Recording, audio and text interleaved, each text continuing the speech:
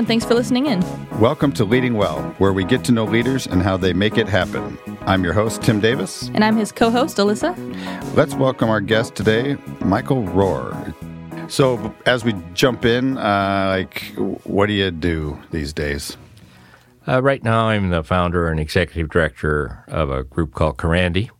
And Carandi's goal is to help social services in our community be able to solve problems at scale. We have a lot of large-scale problems affecting us socially, and we're kind of piecemeal, fragmented approach. We need to become more integrated and able to help each other to do a better job. Yeah. Let's just dive right in. We usually like to start with, what was the earlier life like, whether that was childhood or what, when and where, that type of thing. Well, everything starts in childhood, of course. And I have to say, I didn't have a bad childhood. My dad was a World War II vet. He was in every major battle of the Pacific. He certainly had PTSD, but he definitely helped, was a good dad. My mom was a nurse who quit her job to come back, take care of her mother, who was suffering from rheumatoid arthritis. I got to experience all of that. Probably about for the age of 5. So service and all was sort of like imprinted in me, kind of like a duck or something, kind of follow around. It's what I don't think I chose it myself. But so that was it. I went to a Catholic school for 8 years, and the big thing about that is the other than the pretty strict nuns. I got some music theory. Oh, wow. That's I haven't run into anybody who's gotten much music theory in elementary school. Yeah. And when I was 14, we had a homecoming game, and there was a dance in the school cafeteria. The town I grew up in was Milford, Iowa, tiny little place, 1,296 people when I lived there. And there in the dark, in the northwest corner of the cafeteria, were 3 Fender amplifiers with their red glowing pilot lamps and a set of drums. And it was your basic standard issue, 2 guitars, a bass, and a drum. And I was hooked. So at the age of 14, I told my dad, I need a guitar, Dad, and he said, no way. And because back then, rock wasn't really very, it was popular with a certain group. Drag you off in the forest and, exactly. So anyway, I found some guys anyway, I bought a guitar, and my dad, even though he was against it, when we got our first job at an American Legion club, he was there as chaperone and helping out. I worked. He was an electrician. I worked with him and a couple of the men who worked with him, probably from a very young age. I learned to work by a guy who probably didn't like me very much, but it was an important lesson. And I had a license for electrician with experience in commercial, residential, and industrial by the time I was 20. Wow. I was going to school, had a community college. I was a bad student, but at that point I had a band. Exactly. And I was showing up for finals, and after 3 years of showing up for finals, the draft board gave my mom a call. We got a new job for you. Yeah, we got a new job. The drummer had already gone. The drummer wound up in An, which is called Rocket City. It's in Vietnam, and because they got rocketed every night. He was medevaced out of there, but he was okay. That band eventually was inducted in the Iowa Rock and Roll Music Hall of Fame. Iowa, not Cleveland. So that was kind of my earlier. I was kind of a wild kid, and if I were to ever write write an autobiography, which no one would read, it would be called "Saved by Rock and Roll" because it probably really squared me away. Vietnam, of course, was an interesting experience, and following that, kind of came back. I was married, got married before we went to Vietnam. I had my honeymoon and then reported to Fort Lewis. The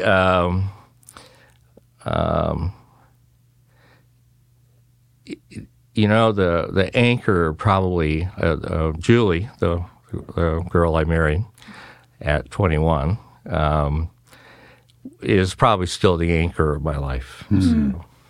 So, rebuilding, I went back to school for chemical engineering and biochemistry. Worked in the laboratory for biophysical chemistry. I was always a geeky kind of a kid, not much for sports. Decided to want to go to med school. They let me in.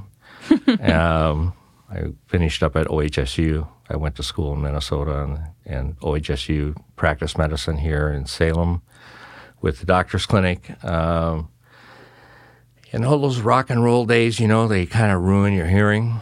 We didn't use those sissy ear protectors. We didn't wear sunscreen back then anyway. Yeah, I know it. Yeah. You get old quick enough. So, anyway, yes, we went back to school, practiced medicine here for 20 years, but the hearing kind of gave out, and I couldn't really practice the kind of medicine I wanted anymore. And so, you have to do something. I was 49 at that point, so I started a company called Performance Health Technology. Yep. Wrote a piece of software. I've always been an engineer. My current work is probably an engineering project more than a business.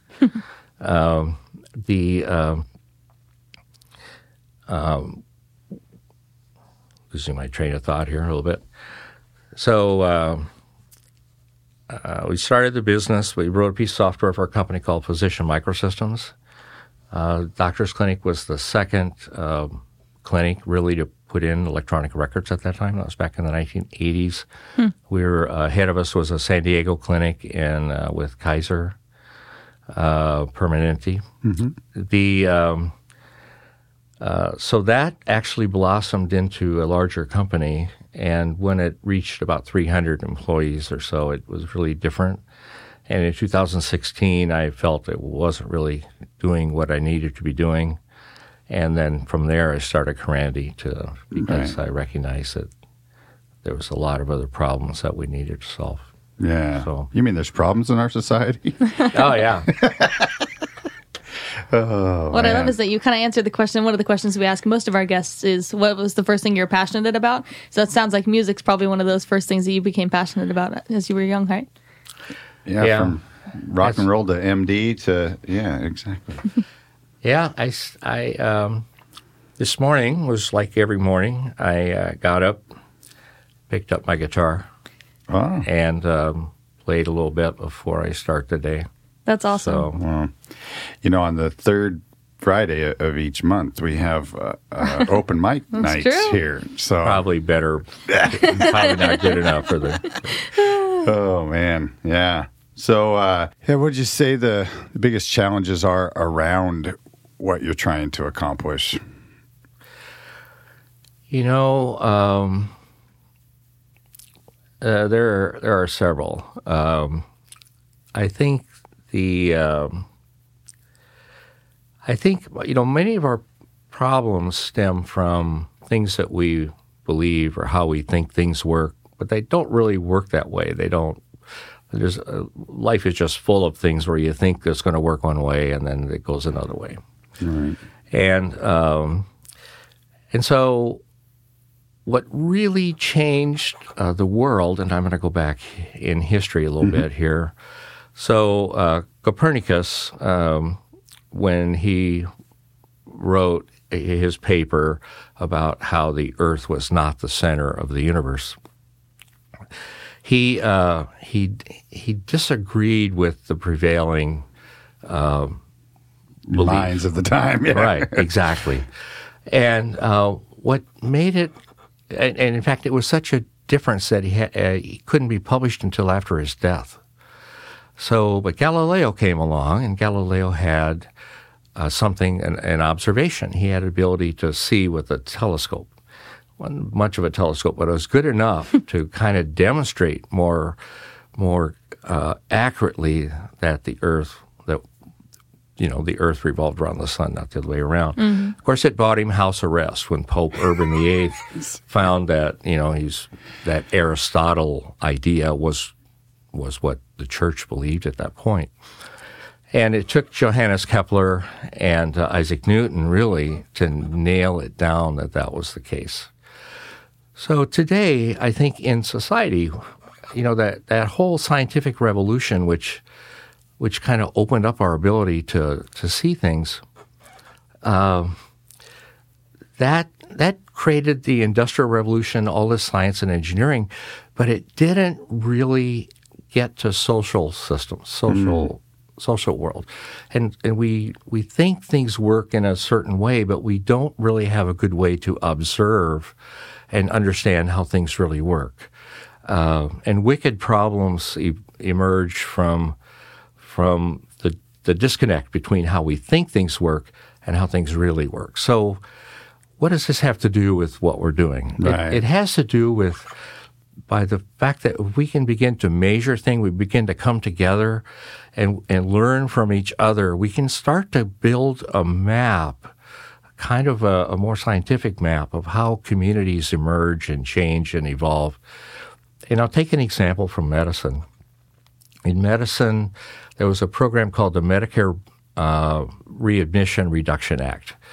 And the idea was that hospitals, if they sent people out and they were healthy enough, they wouldn't come back and be readmitted.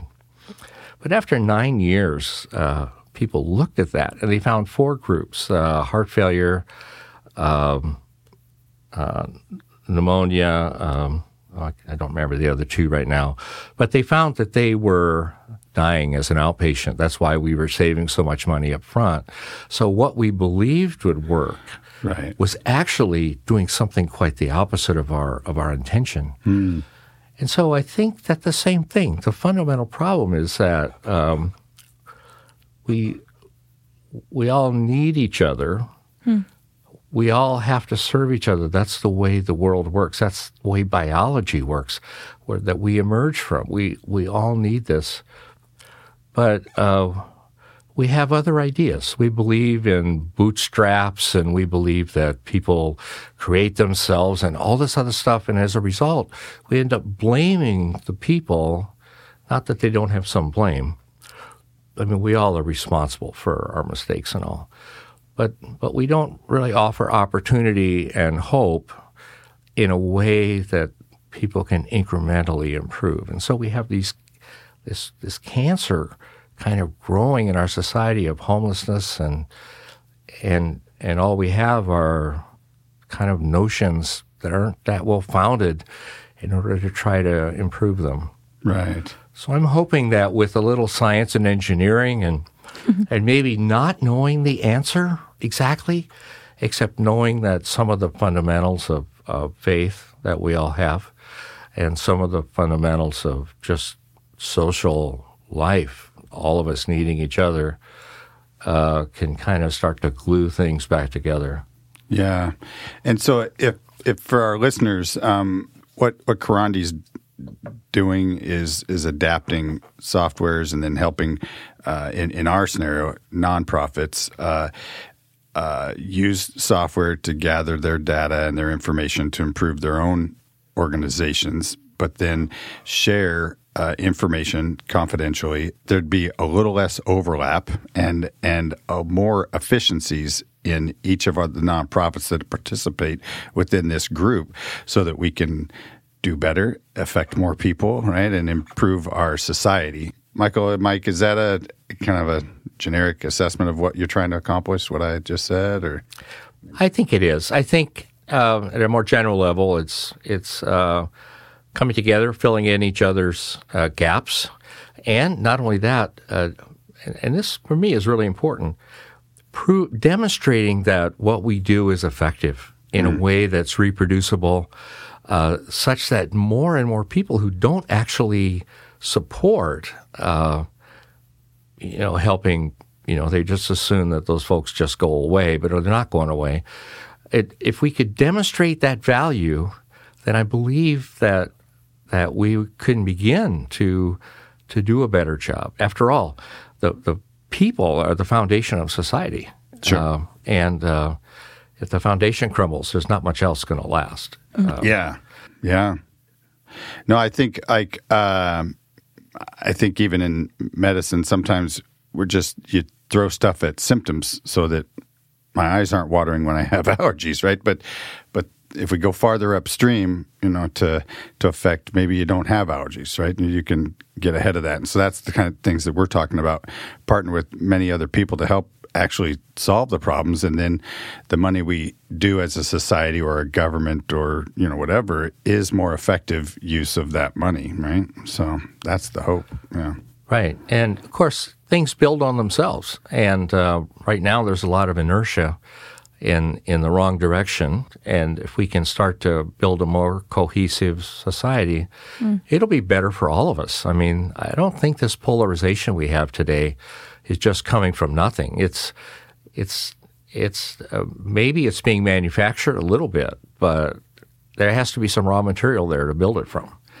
And so I think it's an existential problem for us. And but I think it's one that we can solve if we just take one step at a time and give ourselves, each of us, a little bit of grace.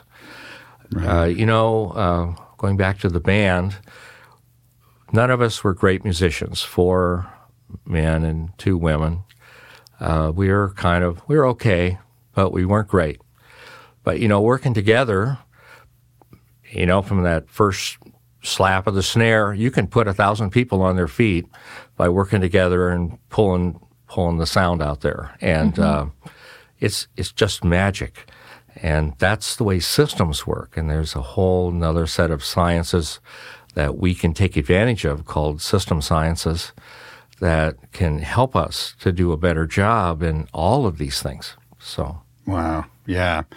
And so in a practical sense, how that works on our mentoring side is this software helps us to manage those mentor-mentee relationships, groups relationships, the assessments that we're giving, and so many other tools within that, and with some automations. So it really helps us do a much better job, and we're going to be a better organization because of what Karandi, is doing. And then hopefully, as we partner with more and more and more organizations and we're sharing more data, we can be a better mentoring organization, and the people that we're sharing could be better with supplying food and housing and mental health supports and all those things. That's the idea, folks who are listening, is that each of those pockets would share data so that we can make ourselves more effective and efficient, and ultimately why everybody's in the fields they're in is to change lives, right? For the better. So, and there's no shortage of work to do. No. So it's not like, it's not like anyone can corner the market on poverty, right? I mean, it's everyone will become more effective, and as they work together, I believe, and there's learning. There's learning what works and being able to share that. It doesn't matter exactly who helps fix the problem. We can all do it together. In fact, we'll do better if we do it together. Yeah. Ultimately, you've heard me say, I don't really care that much who gets the credit, right? It's if we're impacting lives and making results, along the way, you get plenty of accolades, and if you spend too much time reading your own press clippings, you're toast. So, yeah. Right, and eventually you get old. I mean, I'm older, so it doesn't matter that much anymore. But I do, when people are younger, they definitely, it's a different world. I mean, I think biologically we go through these stages, and there's, like young adolescence, I wish I could have been a different kind of a kid, but it probably made me a better adult. Mm-hmm. I always say, with age often comes wisdom, right? And sometimes you get wisdom when you're young, and sometimes you're old and you don't have any wisdom, and there, you just go through some stuff. But what's something that you would say to your younger self? Because we have people of all ages that listen to our podcast. Some of them are younger, and a lot of smart young people will learn from the wisdom of others that have gone through stuff. What's some advice you would give to your younger self? I would say to have a little faith in the way life works. When you're in the middle of something, you don't quite know what you're in the middle of until later. And the most important thing is to keep moving and to try to make decisions one step at a time. But you need a goal. You definitely need a goal. And you also have to know that about half of what you think is true isn't. And so you can't be afraid to adapt and change. For our politicians, I wish we could give them a little more ability to change and not have to be afraid of flip-flopping. I flip-flopped so many times. Yeah. I think wisdom is maybe not knowing as much. Wow. I don't know if that's true, or maybe knowing that you don't know as much. Trusting the process, trusting life. I mean, that makes sense. You talk about, like, a lot of kids, I went through this phase, a lot of kids go through the I know phase, where it's like, you're here, I know. It's like, well, no, you don't, right? But like, the parent knows, no, you don't, but the kid's like, I know. And then you get past that phase and you're like, well, dang, I didn't know, And so it's funny, after that phase, when I was growing up, I went through a phase of like, as of right now, I think blah, blah, blah, blah, blah. Because from where I'm standing, I fully believe this, and it might change, but right now, this is how I feel. And so it's interesting that you say, it's like you kind of come to the understanding that you know that you don't know everything, and that is wisdom in a way, so. Yeah. Wow, that's good. Yeah. When it comes to music, is there particular genres that you still, love to listen to more than others, or? No, I like it all. Yeah. But, it's kind of like that duck again. You kind of, what you grow up with and what was that part of your life, that kind of stays with you. So I grew up in the 60s and 70s when songs had these messages and they told our anti-war stories and all. Mm-hmm. Well, I still like that stuff. But I like some new stuff too. My grandson sings in this band. It's a genre that I don't particularly care for, but I like my grandson, and I'm glad he's doing it. And so, it's all learning to play well together. Mm-hmm. Yeah, and it's the same in sports, right? Teams that may not have on paper everything that another team has, but chemistry, like what you alluded to earlier in the show about your band, maybe you guys weren't the absolute best at every instrument, but you had a chemistry and an energy that is infectious, right? And that same thing happens in sports, right? Is that you get a team that's rowing together, so to speak, regardless of who gets the credit, then, really cool things happen. And it's interesting, you can tell that you're a systems guy by the way you talked about your band. Like you said, you're not, like again, not to call back a billion times, but how you said, even if you're not the best at all these instruments, working together, and you can put those things together to produce a product that gets people on their feet, like you said. And so it's just interesting that I imagine that going through system sciences, it makes you look at the world in a way that a lot of people haven't. I've never met somebody who's, as of right, from my knowledge, that I've never known that went through system sciences and knows about that. It must be fascinating to look at business and look at nonprofits and stuff and see those systems. That's probably really cool. Yeah. Yeah. I think systems, understanding them would help everyone a lot, I think, because you just see them everywhere. And the other thing you were talking about, Tim, with, coming together, during practice, of course, we fight like cats and dogs. Exactly. But when you walk out on the stage, there you're covering for each other. You're a single unit. And it was the same in the military. You had to work together. And it's working together that makes you strong. Yeah.